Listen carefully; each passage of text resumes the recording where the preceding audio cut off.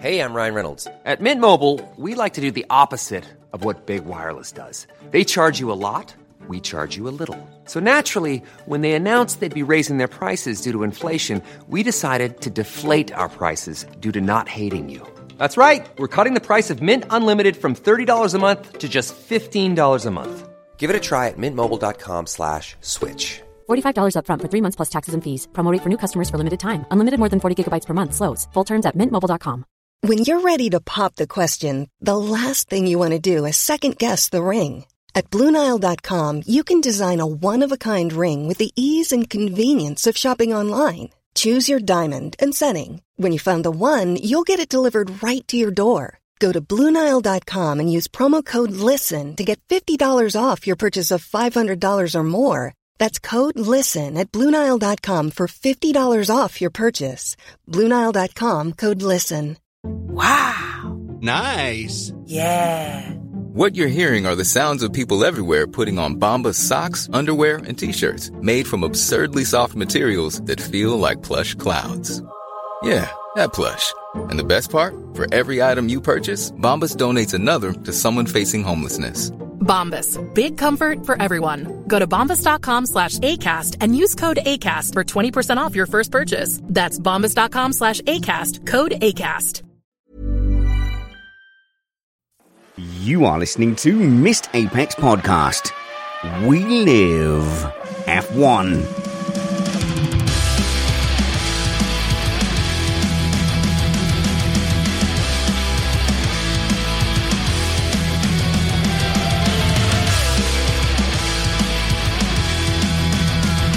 Welcome to Missed Apex Podcast. I'm your host, Richard Redding, but my friends call me Spanners, so let's be friends, especially as it's Christmas. And my gift to you this Christmas was going to be a magazine show made up of several different segments. But this particular interview with Alex Brundle was so informative, entertaining and generous from Alex that we decided to make it a standalone episode. So we'll get those other segments to you early in the new year. But Alex shared loads of stuff about the F1 feeder series, F2, F3, and a little bit about karting as well. And it's a fascinating insight into what drivers have to do to get themselves up the F1 ladder. So I'm going to play that for you right now after I remind you that we are an independent podcast produced in the podcasting shed with the kind permission of our better halves. We aim to bring you a race review before your Monday morning commute. We might be wrong, but we're first. Here's that segment right now.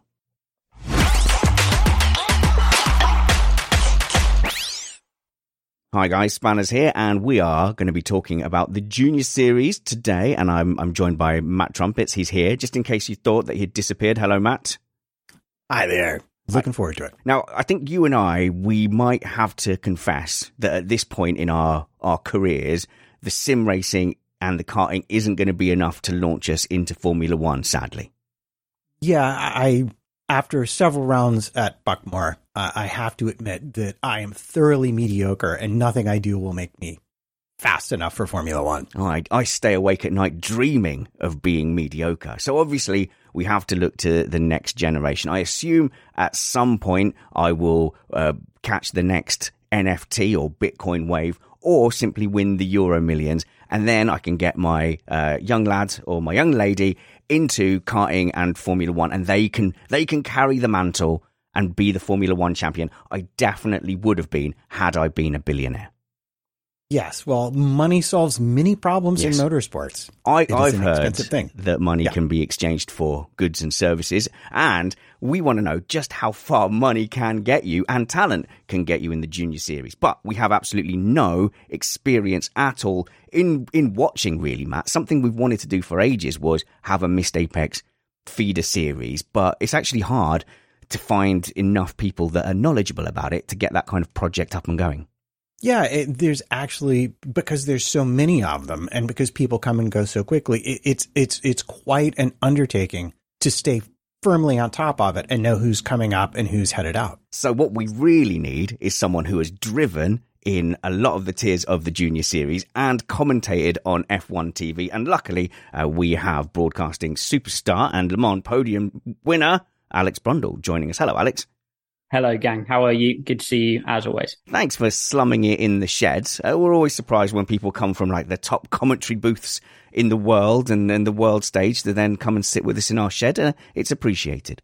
Well, it's only my kitchen, guys. I mean, it's yeah. it's only my kitchen. It's always a pleasure to talk to you guys about all topics, Formula One, feeder series, and otherwise. Well, there are dozens of people listening, so don't get too comfortable. But the question really that I wanted to set this off from came from your TikTok channel, because you're still considering yourself young and dynamic, and you've set yourself up a TikTok with short, bite-sized explainers. They're very good. Thank you. Yeah, I had no idea what to do on TikTok. So I just sort of, I would just continue responding to questions people were asking me about racing. And then the questions sort of led to more questions. And so I answered those questions, which led to more questions. And that's how we ended up with a feed full of answers. But I'm very much enjoying it. And this particular one about the feeder series was, I think specifically about F2 and F3. And, okay, so when I've argued with people in the past, I don't like such and such a driver, I don't think they're very good. And they've gone, yeah, but they won F2, F3, and that's a spec series.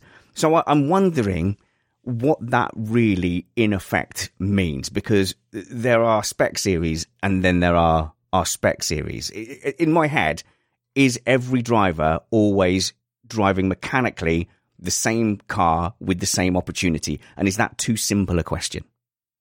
It's worth saying that spec series are how the majority of motorsport happens these days. There are more spec series out there than none, especially in terms of single-seaters. You know, even IndyCar is a spec single-seater series. But it basically means you're dealing with exactly the same mechanical parts as they're put together by the chassis manufacturer, often Dallara, so often Dallara in the world of feeder series. And those parts can only be built in a certain way, but there are still avenues for teams to do a better job than other teams. Indeed, that is the entire point of a team. That's what their function is. There would be no point in preparing these cars or having these teams if they couldn't outperform each other. That's the idea of them. Okay. But you get something like W Series, where I think that's much more like out of the door. The cars are all prepared by the same people, and then the drivers get in, more or less. But with something like F2 and F3, do they just get like Amazon deliveries of parts, and the teams can still do things with their bundle of Christmas presents? Well, W Series is interesting because it used to be centrally operated, much in the way MSV was, MSV Formula 2 was operated back when I did it, or Formula Palmer Audi. They then moved to more of the traditional system, team-based, where the teams took those parts and built them up. I mean, the idea with those centrally operated series is that you get exactly the same build of car, and you basically are just in control of the setup elements of it. You're still, though, realistically reliant on the exact individuals that build those cars. But even when you go down to a local kart track, and in there they have always the best intentions for kart parity, you get such a wide variance. Even over just a 50-second lap, you'll get a kart that's half a second above another one, and you see as you go up the hill, you see someone and you go, have I gained weight? Or why is that car flying past me so easily? But you see people pulling away on the straights. And I think like those top kart tracks in the country with their rental karts, they make a real concerted effort to have kart parity, and it's very difficult to do. So even with the best intentions, you're always going to come up with a car that will have a slight advantage somewhere. Yeah, I mean, do yourself a favor next time you're down the kart track, and ask the guy or girl who's running those machines, which are the good ones and which are the bad ones. And without fail, they'll go 6, 7, and 12 are faster. Make sure you don't get in 21 or 26. And the reason for that, I mean, you know, I've dealt throughout my career with handmade prototypes of World Endurance Championship level. They put those on a flat plate. They measure all of the angles of those cars, and they come up slightly different. Of course, these things are bespoke. They're handmade. And so Each race car is its own living entity, and you need to be on top of it as a team. Even two cars across the garage sometimes need a little bit of something different. Yeah, and so if you're in something like W Series and they don't rotate the cars, I don't know whether they did or not. I mean, that could make or break a career, just happening to get like a chassis that's bent, for example, that you can't quite detect. Yeah, certainly. I mean, the bending carbon fiber is a tough one. You tend to snap it, but I totally take your point. Rebonded, refabricated chassis. You're always working with the physical limitations. It must be said, though, in the world of carbon fiber racing cars, I would say difficulties with the chassis, difficulties with the equipment are used as an excuse for non-performance way more than they are actually, in realistic terms, the reason for that non-performance. Yeah, and look, we're always going to be cautious with you as a professional within the FIA and as an F1 TV commentator to not name individuals, but I can.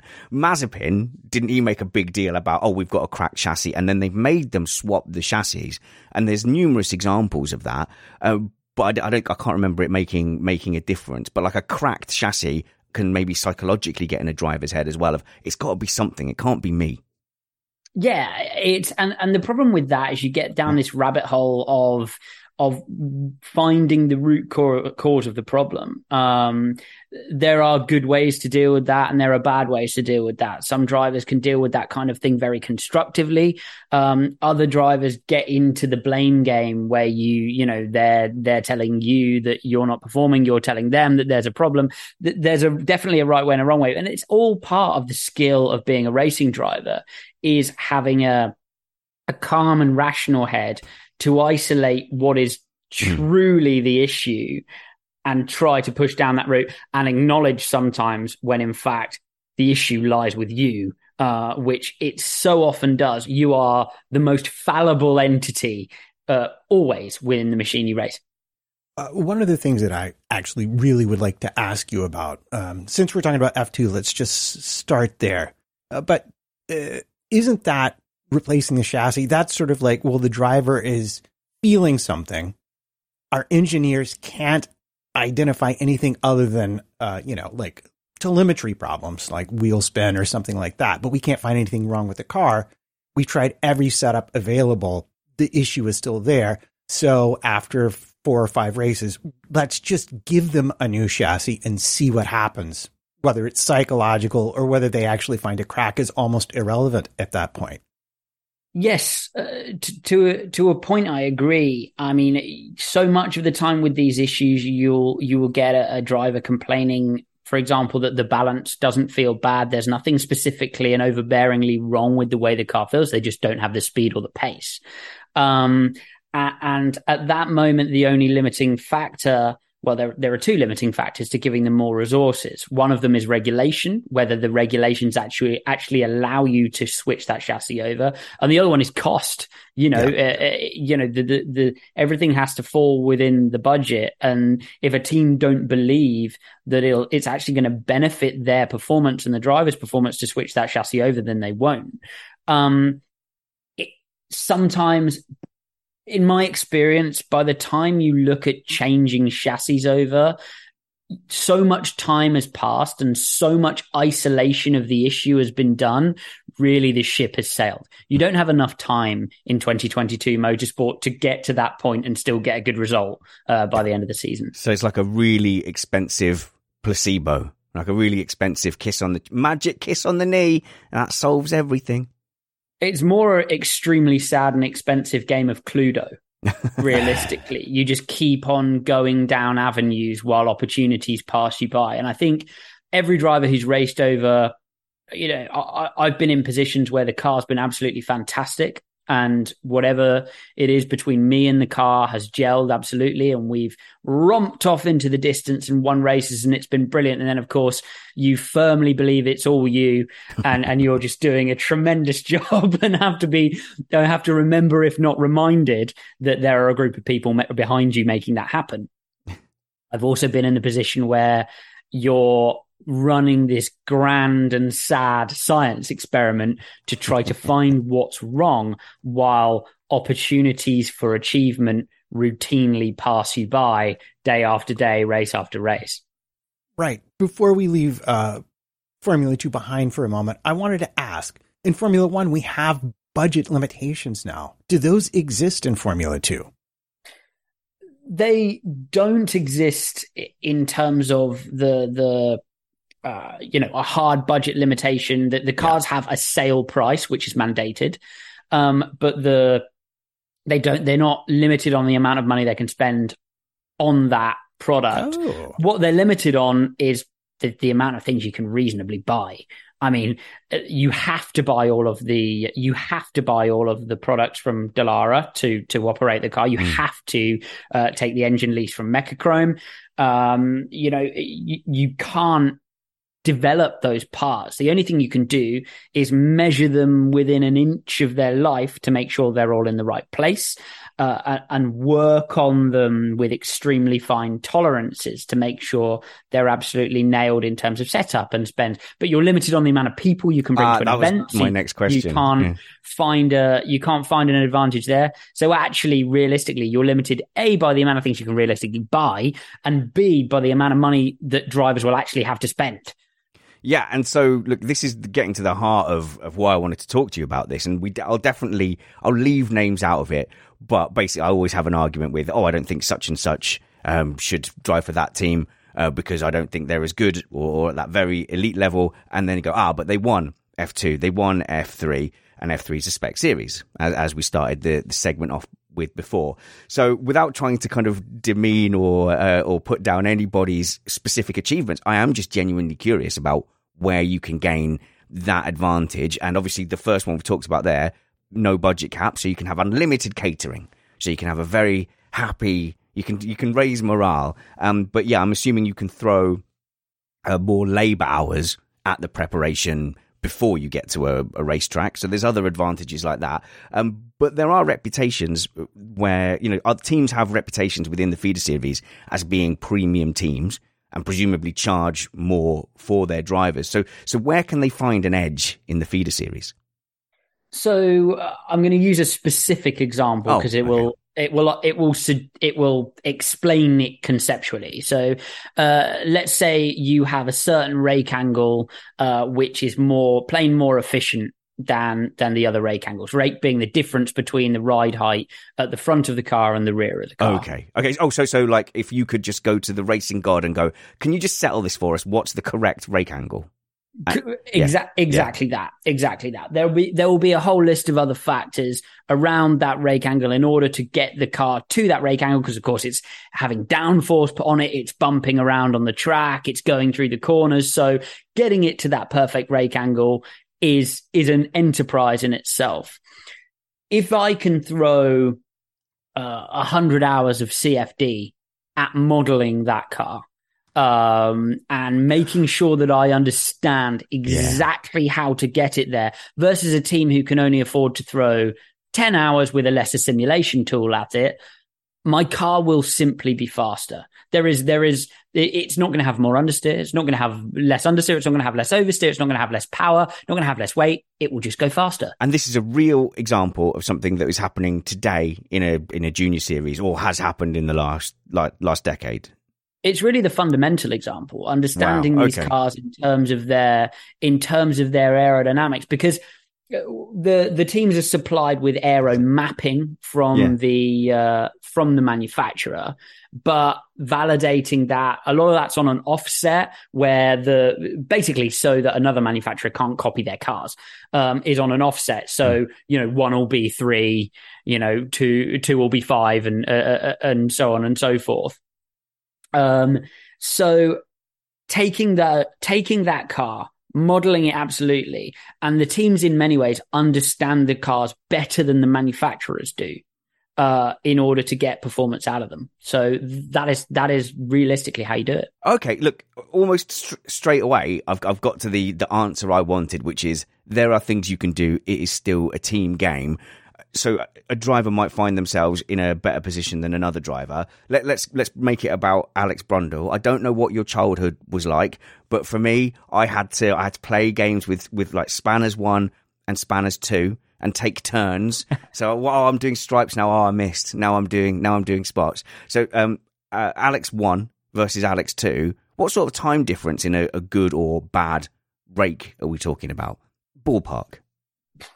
I mean, case by case, circuit by circuit. For example, depends on most of the differences between a good car aerodynamically and a bad car aerodynamically belong to a box which I would call sensitivity to efficiency, which means, so if you think about Spa-Francorchamps, for example, is the optimum sensitivity to efficiency. How much downforce am I making versus how much drag is it producing? Spa, because it has long straights and fast corners, is the ultimate sensitivity to efficiency. Somewhere like Interlagos, because it doesn't have, is less. So it depends on circuit by circuit. So Interlagos, you can bolt more downforce on, and there's less penalty because you've got short straights. Whereas, is that right? So exactly. But so the difference between a good car and a bad car, or a good car and a less good car, because they're all pretty on it, is less. For example, at Monza, you'll see cars that are able to ditch drag, and drivers that are able to drive through slow corners catch up with teams who have very good sensitivity to efficiency based around their ride height and rake setup. At Spa, they'll get nowhere near them. Amazing. That's really good insight, Matt. Well, I think I understood it all. I just want to bring up that would this also include simulating setups so the teams are ready to go out of the box? Because I know in Formula One that has become a very big differentiator in performance. Teams that can show up having run thousands of setup combinations and know Friday morning when they walk out the door, they have the 3 or 4 they think are going to be best for the weekend. Yes, so most teams will run, I mean, the most prevalent one is called Canopy, where they will run exactly that. So they'll have a model of the car, they have a model of the circuit. This model doesn't exist. There's no driver driving it. I'm not talking about a simulation in terms of, I'm sitting in a simulator. You have an AI driver, and it's happening conceptually in the same way that sort of a Wall Street analyst might simulate all of the different ways the market might go. Hang on. This is news. There's an AI driver they use for the simulations. A little bit of the magic just went. I want to know who the robot driver is. We want to give it a name, I think. Well, so they can set that AI driver up to extract a certain percentage of the performance. So that they work with that. Then they will run that simulation 2,000 times. The simulation will kick out a starting setup and then 2 or 3 different options. So again, one of the reasons why you see teams improve and improve and improve with time in a series and improve and improve and improve with driver feedback is they'll be slowly building in their simulation software their appropriate simulation of the car in reality. The closer you get the simulation of the car in reality to the reality on track, the better your starting point is when you arrive. Okay, I want to see a race map between the AI drivers now from all the different teams. That's off season sorted. Oh my goodness! Forget your sprint weekend. AI races.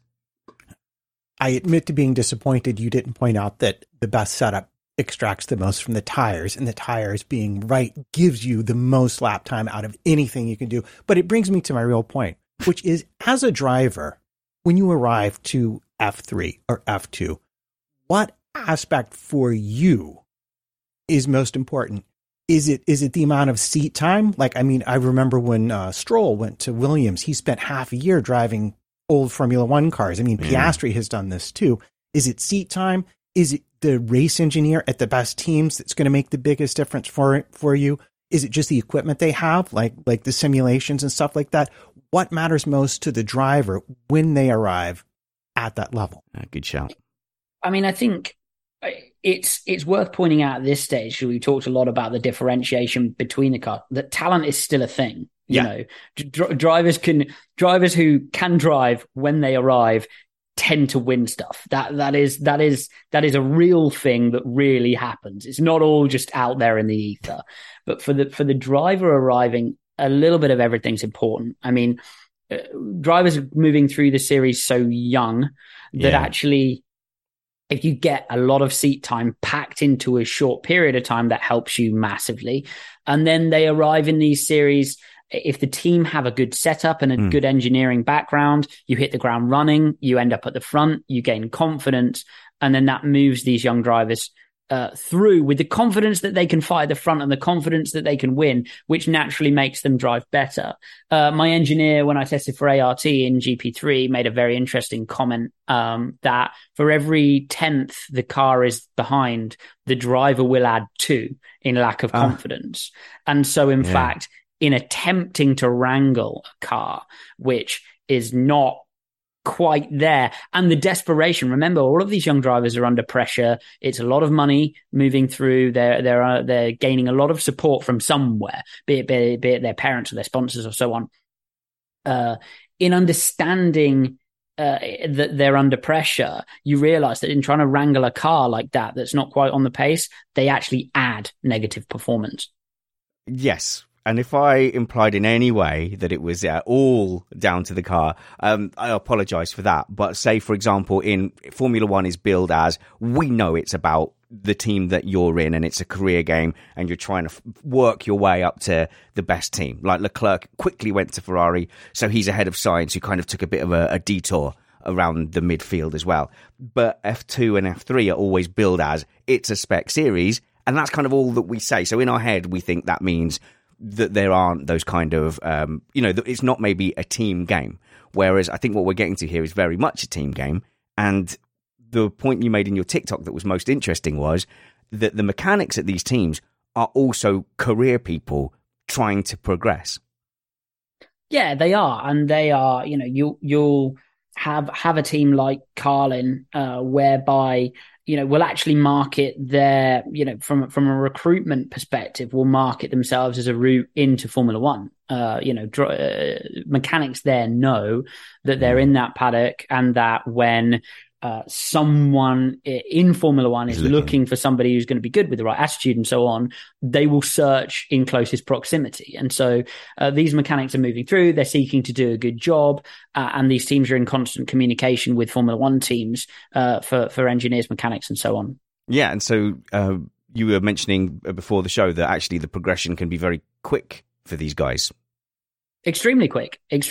I mean, I know I've had multiple experiences throughout my career, especially when I was at a junior level, where actually your mechanic in a very regional single-seater series suddenly arrives in Formula One within 2 years, and that's great. I think that's awesome that those people get the opportunity to do that. But what it does mean is those series need to allow a little bit of scope for these, for the build of the car, which there always will be. That's the reality of racing, to make a difference, and to allow these people to demonstrate their ability and skill. So if you this is back to the budget thing. If you've got more of a budget in general, well, then you can get basically the first draft of the good engineers and good mechanics from the series below. So, that's just another way you can leverage to make your team more attractive. Quite so. And so much of spec racing is dominated by quality of workmanship, because actually you arrive at the point where there are very small tolerances in car build between what is good and what is bad, or what is good and what is suboptimal. And actually you're relying as much on your mechanics being able to do this as your engineers being able to know about it. So I came at this from kind of, I'll admit, from a negative point of view, because I was having various debates and arguments with people. So it's easy to use this to knock down certain people's junior series titles. But I guess you could also look at it as, let's look at some of the guys in the more midfield or lower budget teams and go, well, maybe they're actually doing a better job than it appears as well. So you could make that into a positive as well. I mean, I think it's the nature of any sport, honestly. Every football player joins a sequence of teams as they move through the regional ranks and potentially, up into the Premier League. So, who they were playing with, whether they got the service they needed. I'm not a football aficionado, but keep trying. It's fun to watch. You get me while I stumble. You understand what I'm saying conceptually. That that's the nature of sport. I don't think we can complain vehemently about the realities of sport.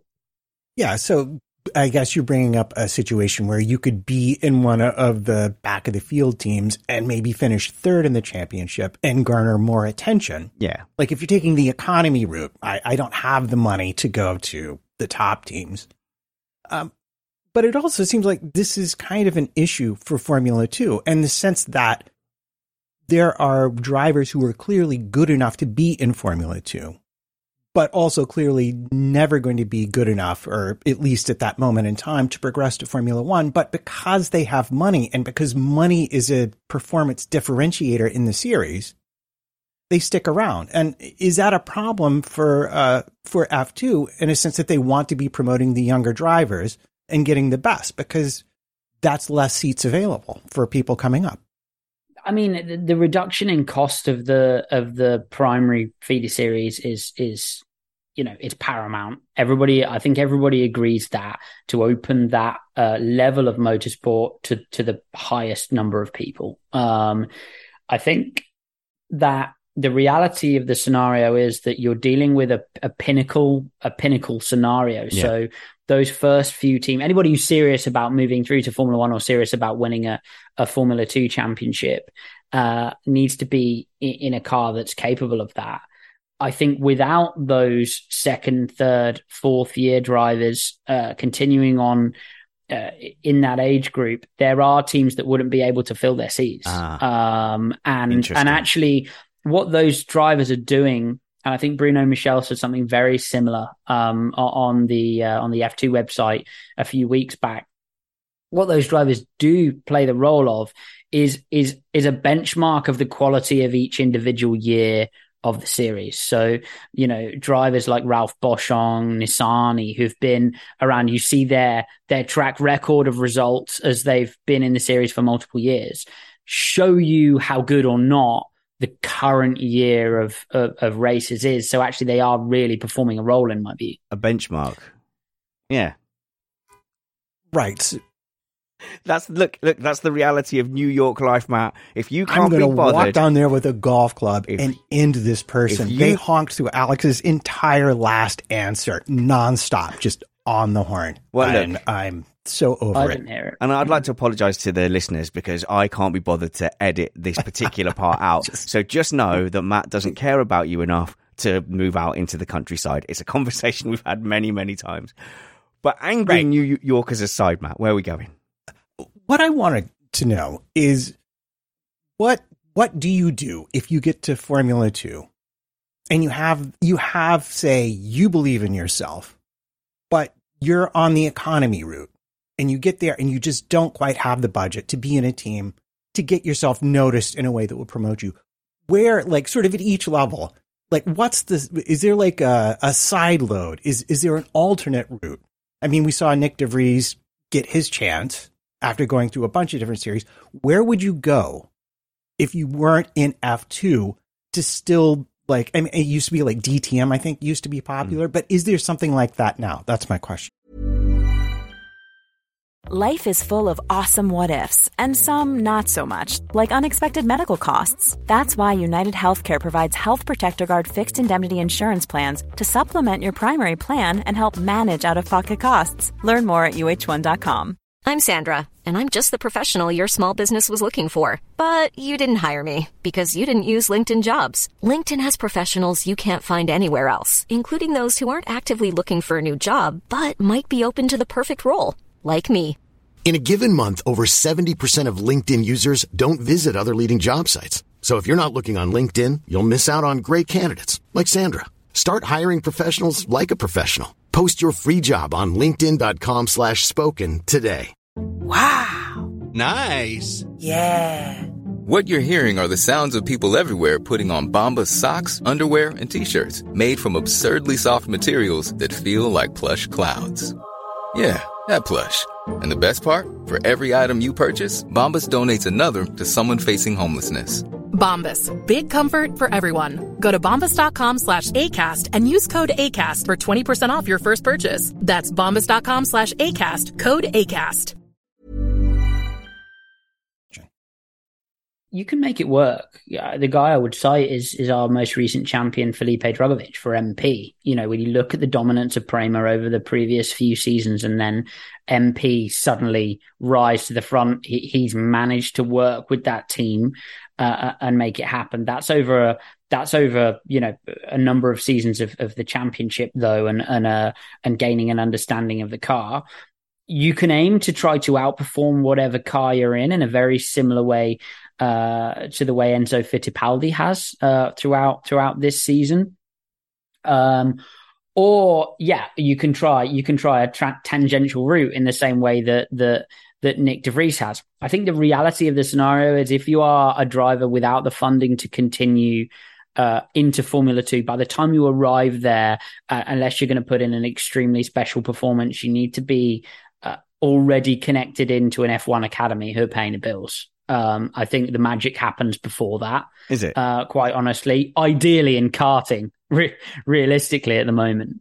Really? But barring that, you're taking a dog leg somewhere. Yeah. Oh, see, in karting, this is what I wonder, because like there's lots of stories about, you know, young drivers having to like run engines in for, say, like Nico Rosberg or Lewis Hamilton. So you're there on the kart circuit. You have got dreams of going, oh, well, I could be up there. I know I'm brilliant. But really, everybody knows who is the Nico Rosberg and who is the Hamilton once you get to the kind of FIA karting level.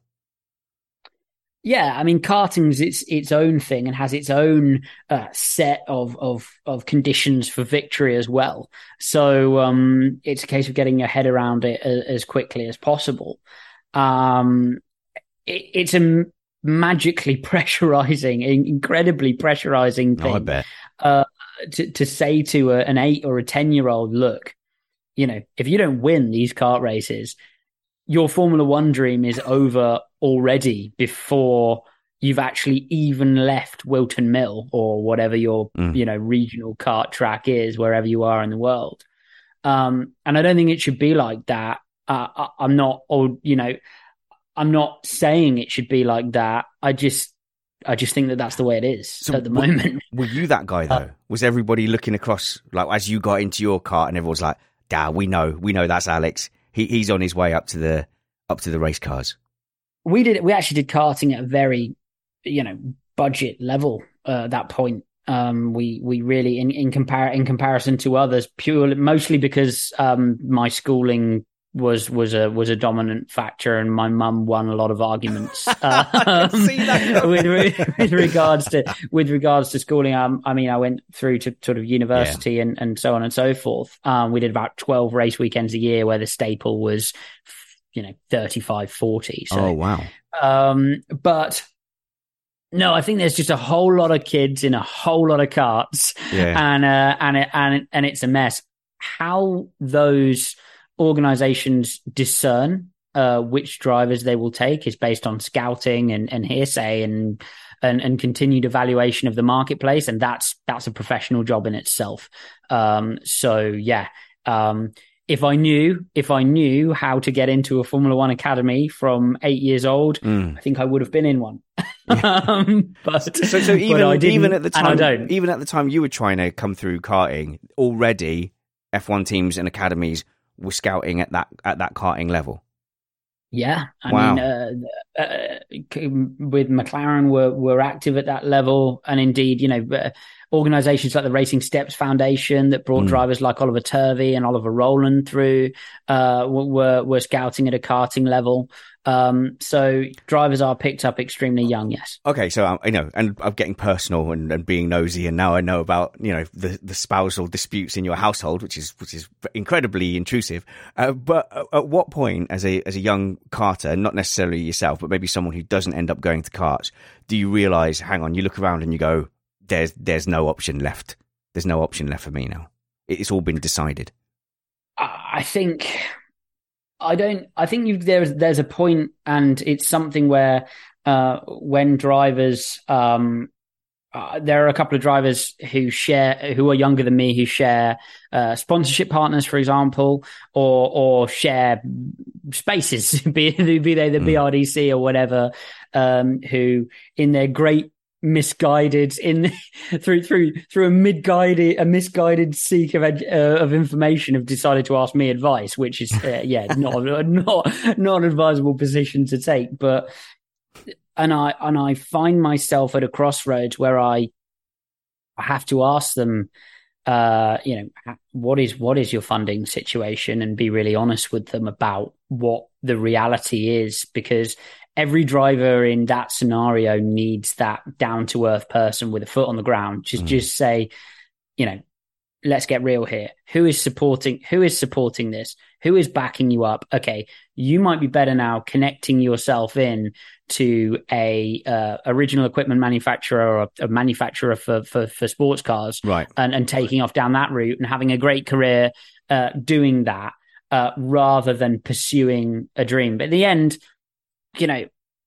careers turn around and magic things happen on the racetrack, and you get the right car and the right engineer for a year and take off to IndyCar or Formula One. So who am I to judge? Well, and this brings up to me two things from the driver's perspective, because you've climbed this ladder to a certain extent. Because when I look at it from the outside, I'm like, okay, karting, FIA karting, F4, F3, F2, it all seems like a step change. So what I'm curious about from a driver's point of view is there a point where you go from one series to the next where that change in terms of competition isn't a step change? It's like exponential. You show up and you're like, whoa. And the same thing with the equipment. Is there a point at which you climb into one of the cars and you're just like, this has done my head in. I was not prepared for the violence of this change. And like, where is that on the ladder? Yeah, F3 level is where that happens. So it's F3 level is the step change.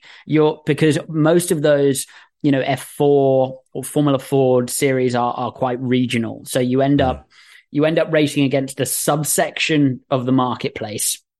And also, they're pretty instant access. There are a lot of people in those series who've cobbled together an amount that they can just about reach to reach that level, and are running things on a bit of a shoestring. So, if you've got a reasonable amount of backing by hook or by crook, and a reasonable amount of talent by hook or by crook, you can make your way through that level. Then you hit F3 level, and the step change is that the cars are pulling proper downforce and have proper G. Everybody who arrives at that level is raising an amount of budget where either their family believe in them, sometimes incorrectly, but often correctly, or someone, we won't ask for names. Yeah, or someone thinks that driver is capable of making it to the top of single-seater racing. Enough to put by any stretch, a life-changing amount of finance on the line on an annual basis to achieve that. And is that the financial step as well at F3 level? Is that where it really steps up? Yeah, and I think, yes, it is. Yes, it is. Because all of a sudden you start, the big costs for race teams are engine supply, personnel, and transport. Those are the big costs, because you start flying people around the world. Most of those F3 series are suddenly world or at least European. You start having more complex and powerful engines, which come on leases, which are then, which are then more and more expensive, and you need more people to run them. So that's where the big step change in. And with that comes, because everybody who's arrived on that grid has thought it through. You know what I mean? There's no one there. Accidentally. There's no one there who has not got a skin in the game big time. And that's when, do you remember I don't know if when many of your viewers and listeners will remember moving from primary school sport and then their first rugby match or football match or hockey match or whatever the sport, cricket match or whatever the sport was they played in their secondary school. And all of a sudden the ball is moving in fast forward. That's what it feels like. No, I remember our local village team at 16 qualified for like a multi-county, tournament, and then we ended up playing in London against some of the London teams. And the pace of the ball, the way it moved through the air, we got absolutely skittled and demolished. In our second game, I won the toss as captain, bit of a flex there, and I opted to bat first because I knew that we were so out of our league that I thought we could have an early lunch because we'd all get bowled out very quickly, and then we could go home and get back and go to a party, for which I confessed to, and I got disciplined by the governing body. But that's an aside. That's an aside. I like the point that you made about the fact that anyone who's there in F3 by that point, if they're not funded specifically by their parents, I mean, they really mean it, and you forget about the amount of belief someone has to put into a driver at that point, and it's already like a 10-15 year journey. I think the example, if you go back to like the 90s and Damon Hill basically riding on bikes and not doing karts and stepping into cars after 30, I'm guessing that died quite a long time ago. If you're looking at a Formula One career now, I mean, anything's possible, but it wouldn't be the direct advice. You look at it's a low percentage option, isn't it? If you're looking at a real Formula One career seriously. Okay, so 42 podcaster, probably not going to jink now into F3. Honestly, I believe in you. Actually, I think you should. I think you should write to Helmut Marko tomorrow. So, very serious question here. Say that you look at me sim racing, and you have seen me sim racing. I'm a bit better than when you had me in that Briefly, GT sim a little while ago. But let's say I'm confident and I can operate a car in a sim. Obviously, I'm a few seconds off. What is that first level in that ladder where I jump into it and the physical violence of it would be a real test? And let's assume that I'm reasonably strong, I'm reasonably capable. Where does your average office bod start to struggle? So you're asking me the point where on the single-seater ladder where you would jump in a car and basically be overwhelmed. Yeah, exactly. Overwhelmed by it. I can't even operate the vehicle, like say obviously I'm not going to be as fast as someone on the sim, but I can operate the vehicle. I can operate the sim. I think that the Ferrari, for example, would have their Corsa Clienti program where, just people who with the means can do it can buy a Ferrari Formula One car, be taught to drive it over a day or 2 days or 3 days, building up to it, and drive it around a circuit. I mean, I think it's a misunderstanding that racing cars in themselves are difficult to drive. Some historic ones are, but modern race cars are easy to drive. That's the point of them. Once you've got over the sort of foibles of them, the weird stuff that race cars do. But that's a relatively simple, you've just got to understand that this one does that and that one does this. What would blow I believe, the modern, and we're not very good at this in racing because we're very macho about it and we're very dismissive about it, and we reduce the reality of how tough it is. I think that many people feel that they could jump in a modern single-seater car and be sort of, if you ask somebody in the street, where do you think you'd be in Formula 3 this year? I think many people would go, I don't know, I could probably make it into sort of the top half. Yeah, top three. Yeah, top three, top four. 10 seconds off the back. That's where I'd be. Exactly. But I think that it's our fault in motorsport for belittling that challenge, because there's nobody really to stand there and say, guys, it's actually quite hard, because so on and so forth. So I think that that's what would blow you away is how fast you have to go to actually be competitive. It's outrageous, the level of driving going on in terms of a skill.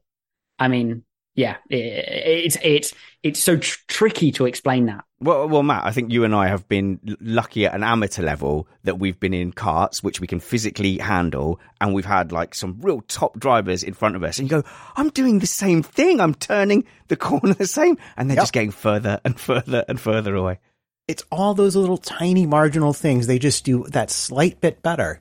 But over the course of a lap, it's a second and a half. It's amazing how it adds up. But I think it's a TV problem with sports in general, and especially because you watch someone driving a car and you're like, well, I drive a car. He's driving a car. I could drive around a turn like that. It's just sitting down, isn't it? Yeah. Golf is the same thing. You look at golf on TV, you're like, wow, that doesn't look so hard. They just hit the ball and it goes where they want it to. And then you try to play golf and you're like, oh, okay, well, yeah. All right. Turns out there was more to it than I thought. I think it's something that's wrapped up in driving as well, specifically. Yeah. You know, and I do think that many people have driving wrapped up in a very egotistical bubble that they're sort of they don't acknowledge. They believe that it's something that you should be able to sort of automatically do, and to dissociate what is driving a race car as a sport. You know, you're not competing against the car, you're not competing against the track, you're competing against the others, and they're quite good. so at risk of stating the obvious, they're quite good. And that's the thing that really shocks you if you come to high level motorsport without really preparing yourself. Yeah, and like just the shock of everybody just disappearing off the grid, and then you don't see them for a few laps until they all roar past you, I think would be the biggest shock. You know what? One day, I'm obviously podcasting with one midlife crisis. I would love a second midlife crisis where, you know, I enter like a local series, and looking around, there are series that you can jump into that aren't like, I need the kids to bog off and stop eating food in my house, but there are series where you can go and like you said, most of them are spec series where you pay a team to go and jump in a car. I'd be curious to see if I could go and have a thrash around. Are you never tempted to be like a Stig and just like white helmet, no one knows who you are, and just go and see like the Mighty Ducks going and playing on a playground against a street hockey team? It's always interesting. I mean, people who race very competently at club level can be extremely good, especially if you jump in a car which they know, you know, a car in a series, and you're jumping in for the weekend. Yeah. There are many stories I know of world-class professional racing drivers going for a bit of a promo to, you know, a Mazda MX-5 Cup or similar, and getting absolutely hammered by Mikey Mazda, who knows his car inside out, Mikey. Built it himself. Yeah. And I've got great respect for those people. They're the true petrol heads. And that's why the Mighty Ducks played that street hockey game. Alex, we've taken up far too much of your time. Thank you so much for being really generous with your knowledge and giving us, I think, an appreciation of what these guys and girls are going through as they climb that F1 ladder, the road to glory. But you mentioned classic cars. I do have to recommend to everybody to go and check out your classic car videos. It always looks so, the onboard's brilliant, and I know we geeked out on the equipment and cameras for those onboard shots. But the thing that always strikes me is the size of the steering wheels in those classic cars. It's like you're driving a big dinner plate. Well, they just take a tree, go around the outside, hollow the middle out, and shove it on. That's all they are. Got to wield the willow. But the joy that you have in driving those classic cars is obvious, and it's great racing to watch. And they look a handful. They are a handful. It's great fun. I love the people and the environment of it as well. Just, it's great to spend a weekend around people who are just truly passionate about motorsport and race some dream cars, which is absolutely awesome. Well, I'm sure we'll link to all the show notes below to all of Alex Brundle's videos, YouTube channels, and now, because he's still hanging on to youngness and relevancy, a TikTok channel as well. Alex, thanks for your time, and have a great Christmas and New Year. Thanks, guys. See you later. We hope that you will join us in the new year as well, where we'll be having a predictions show, I believe, with me and Chris, and hopefully we'll get Summers on, because I'm jealous of Matt and Matthew Summerfield doing their tech times without me. So I want a bit of Matthew Summerfield time as well. So we'll get that episode out to you, I think, on New Year's Day, and we've got loads of great off-season content lined up. But whenever we see you next, work hard, be kind, and have fun. This was Missed Apex Podcast.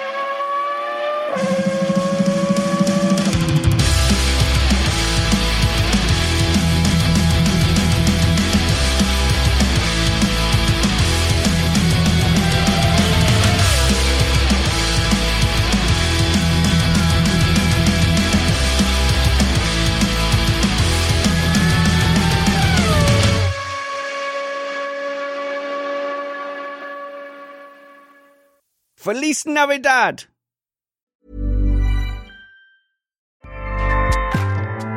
Acast powers the world's best podcasts. Here's a show that we recommend.